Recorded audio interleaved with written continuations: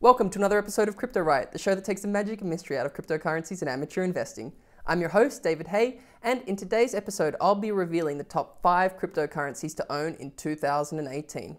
I've hand-selected 2 of the original cryptos, one crypto that doesn't even use a blockchain, another one that has a focus on privacy, and lastly, one that is really focusing on bringing all the technology together in a usable way, so maybe one day in the near future your grandma is going to be using crypto. I'll also explain in detail how I've configured my portfolio to deal with a lot of the uncertainty that's coming next year. So stay tuned, we'll be right back.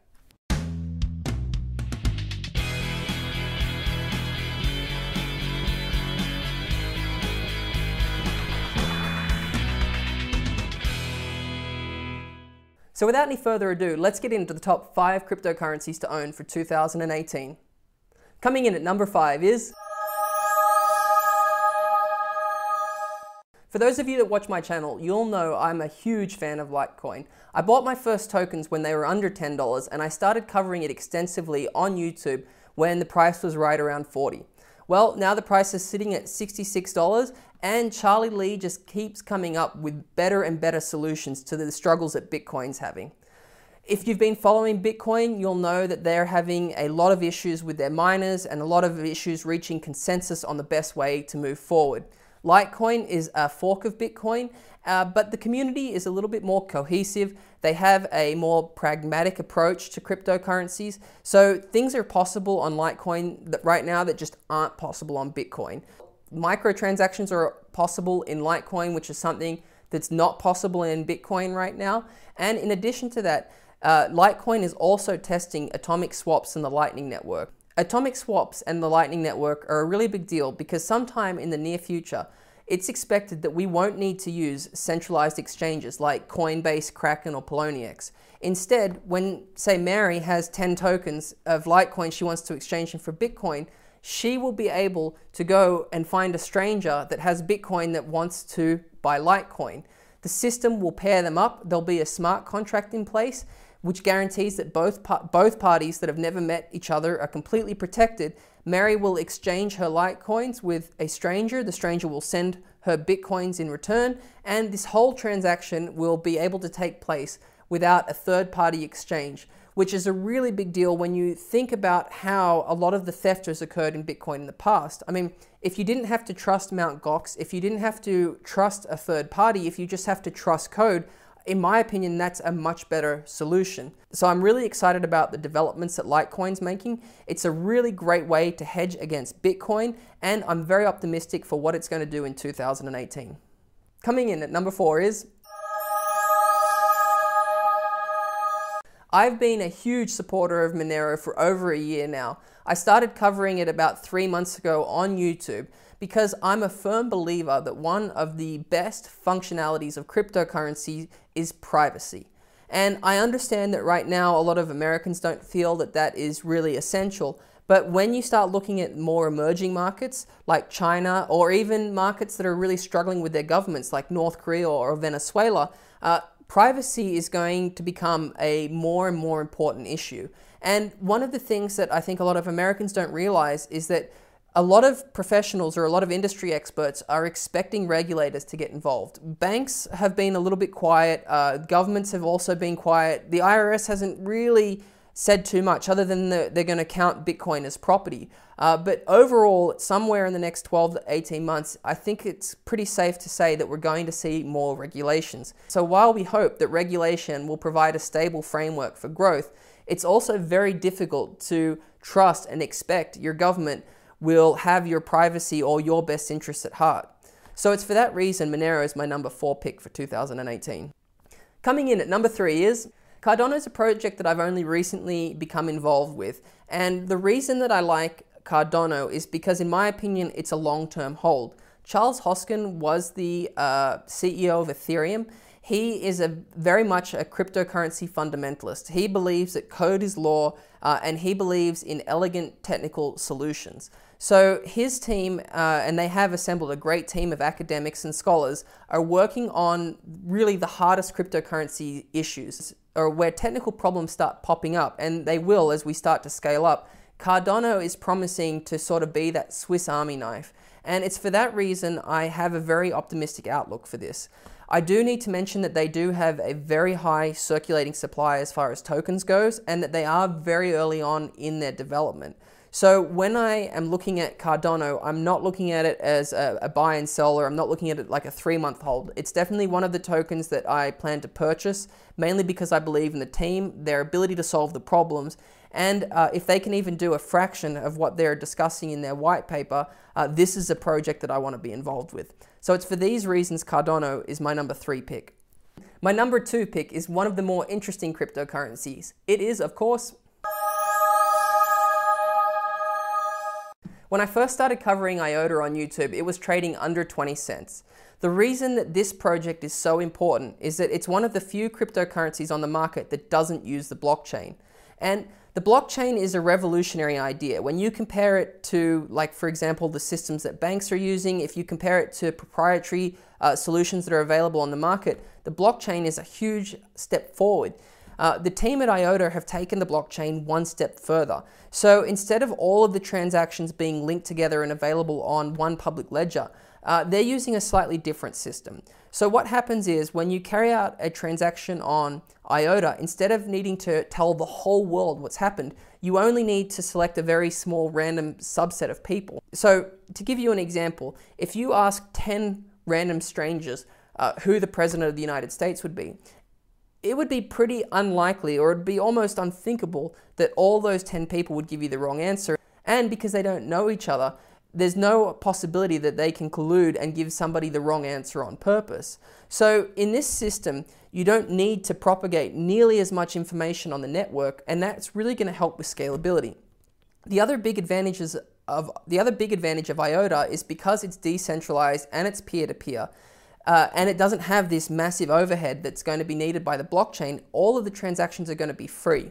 So this offers a fundamental difference compared to every other cryptocurrency in that, sure, Ethereum or these other newer cryptocurrencies, they might have transaction fees at like 0.01%. But when you start dealing with IOTA, they are starting to talk about completely free transactions. And then they also start talking about integrating the Internet of Things. So they talk about a world one day where your smart car will drive up to a charging station. They will both be using the IOTA token. They'll be able to talk to each other without humans being involved, and they'll be able to exchange services between two Internet of Things devices completely seamlessly with their own currency that's not fiat reliant. So it's for that reason IOTA has huge goals. I mean, right now they're up 400% for the year. I've been really impressed with my returns. So IOTA is an excellent hedge against Bitcoin. It's an excellent hedge against the blockchain. They have a great team. They're making lots of progress. They have had a few technical difficulties in the past. They've done a good job at communicating those with the people involved, and they have made a lot of progress when it comes to just their network uptime and their ability to carry out transactions. So it's for this reason IOTA is my number 2. Before we talk about the number 1 cryptocurrency for 2018, let's take a quick break.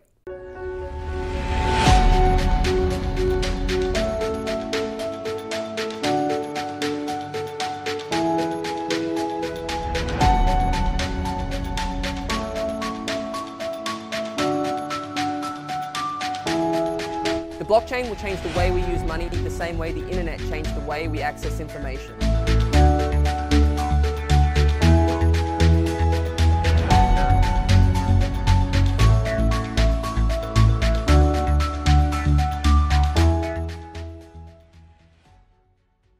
Last but not least, the number 1 cryptocurrency to own in 2018 is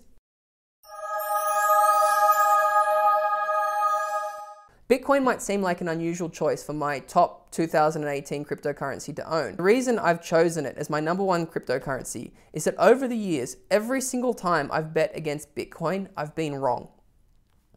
Bitcoin has this huge advantage in that it's first to market. It's gotten a huge amount of publicity, and we've seen this incredible growth. So it attracts all of these new users, all these non-technical people, and now we haven't really even seen Wall Street and the financial sector get involved in this.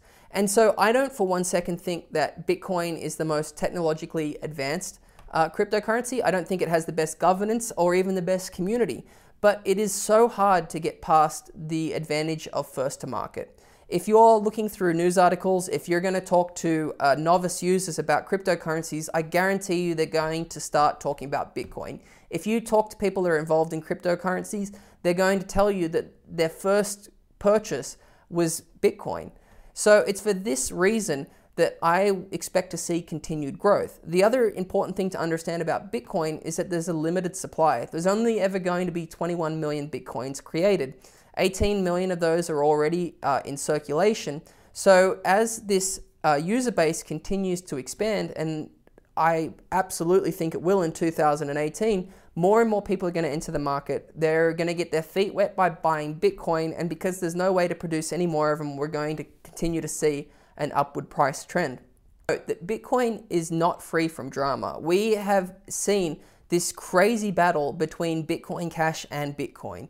There's some obvious market manipulation that's taking place. If you look at this transaction that happened even a few days ago, I got this message from a friend of mine who saw a Bitcoin ATM in Mexico and wanted to make a purchase. He purchased $13.80 in Bitcoin and ended up paying $12 in fees. So this is really disappointing to me because I keep talking about all the advantages that cryptocurrency brings, and then here's a piece of evidence actually showing that it's worse in every sense of the word than a bank or a financial institution. So you can never really be certain. I can't imagine Bitcoin Cash or any of the other Bitcoin forks ever taking over Bitcoin, but I wouldn't ever want to be 100% certain of that. So a lot of people say Bitcoin's been performing so well, why don't I just leave all of my money in Bitcoin? And historically, if you did that, you would be a very happy camper. But because I'm talking about the whole year of 2018, because there is uncertainty, I would only make Bitcoin maybe 40% of my portfolio, and then I would have the rest of my money sitting in altcoins. And that sort of hedges against, that really hedges against all my positions. So in this portfolio, you have Cardano, which is excellent for smart contracts and innovations. You have IOTA, which is an alternative to the blockchain. You have Litecoin and Bitcoin, both of which have a proven track record and are also some of the best known cryptocurrencies. And finally, you have Monero, which is really already the #1 cryptocurrency when it comes to moving money and doing private transactions. So in this portfolio, it doesn't really matter which technology wins. You've pretty much covered all of your bets. And when you look at how much Bitcoin's increased, when you look at how much IOTA's increased, I said 400%, maybe let's just say I'm wrong about 3 of these 5 cryptocurrencies. I would anticipate next year that the 2 that I'm right about would easily offset any losses that were encountered by the other 3. Full disclosure, I'm not paid or sponsored by any of the cryptocurrencies I've discussed today. In addition to that, I'm not a financial advisor, and everybody should take full responsibility before investing into any cryptocurrencies. Please do your research, read your white papers, and make sure you go and watch videos from other people that disagree with me and make your own decision for yourself. So, good luck to everybody, happy investing. Until next time, I'll see you later.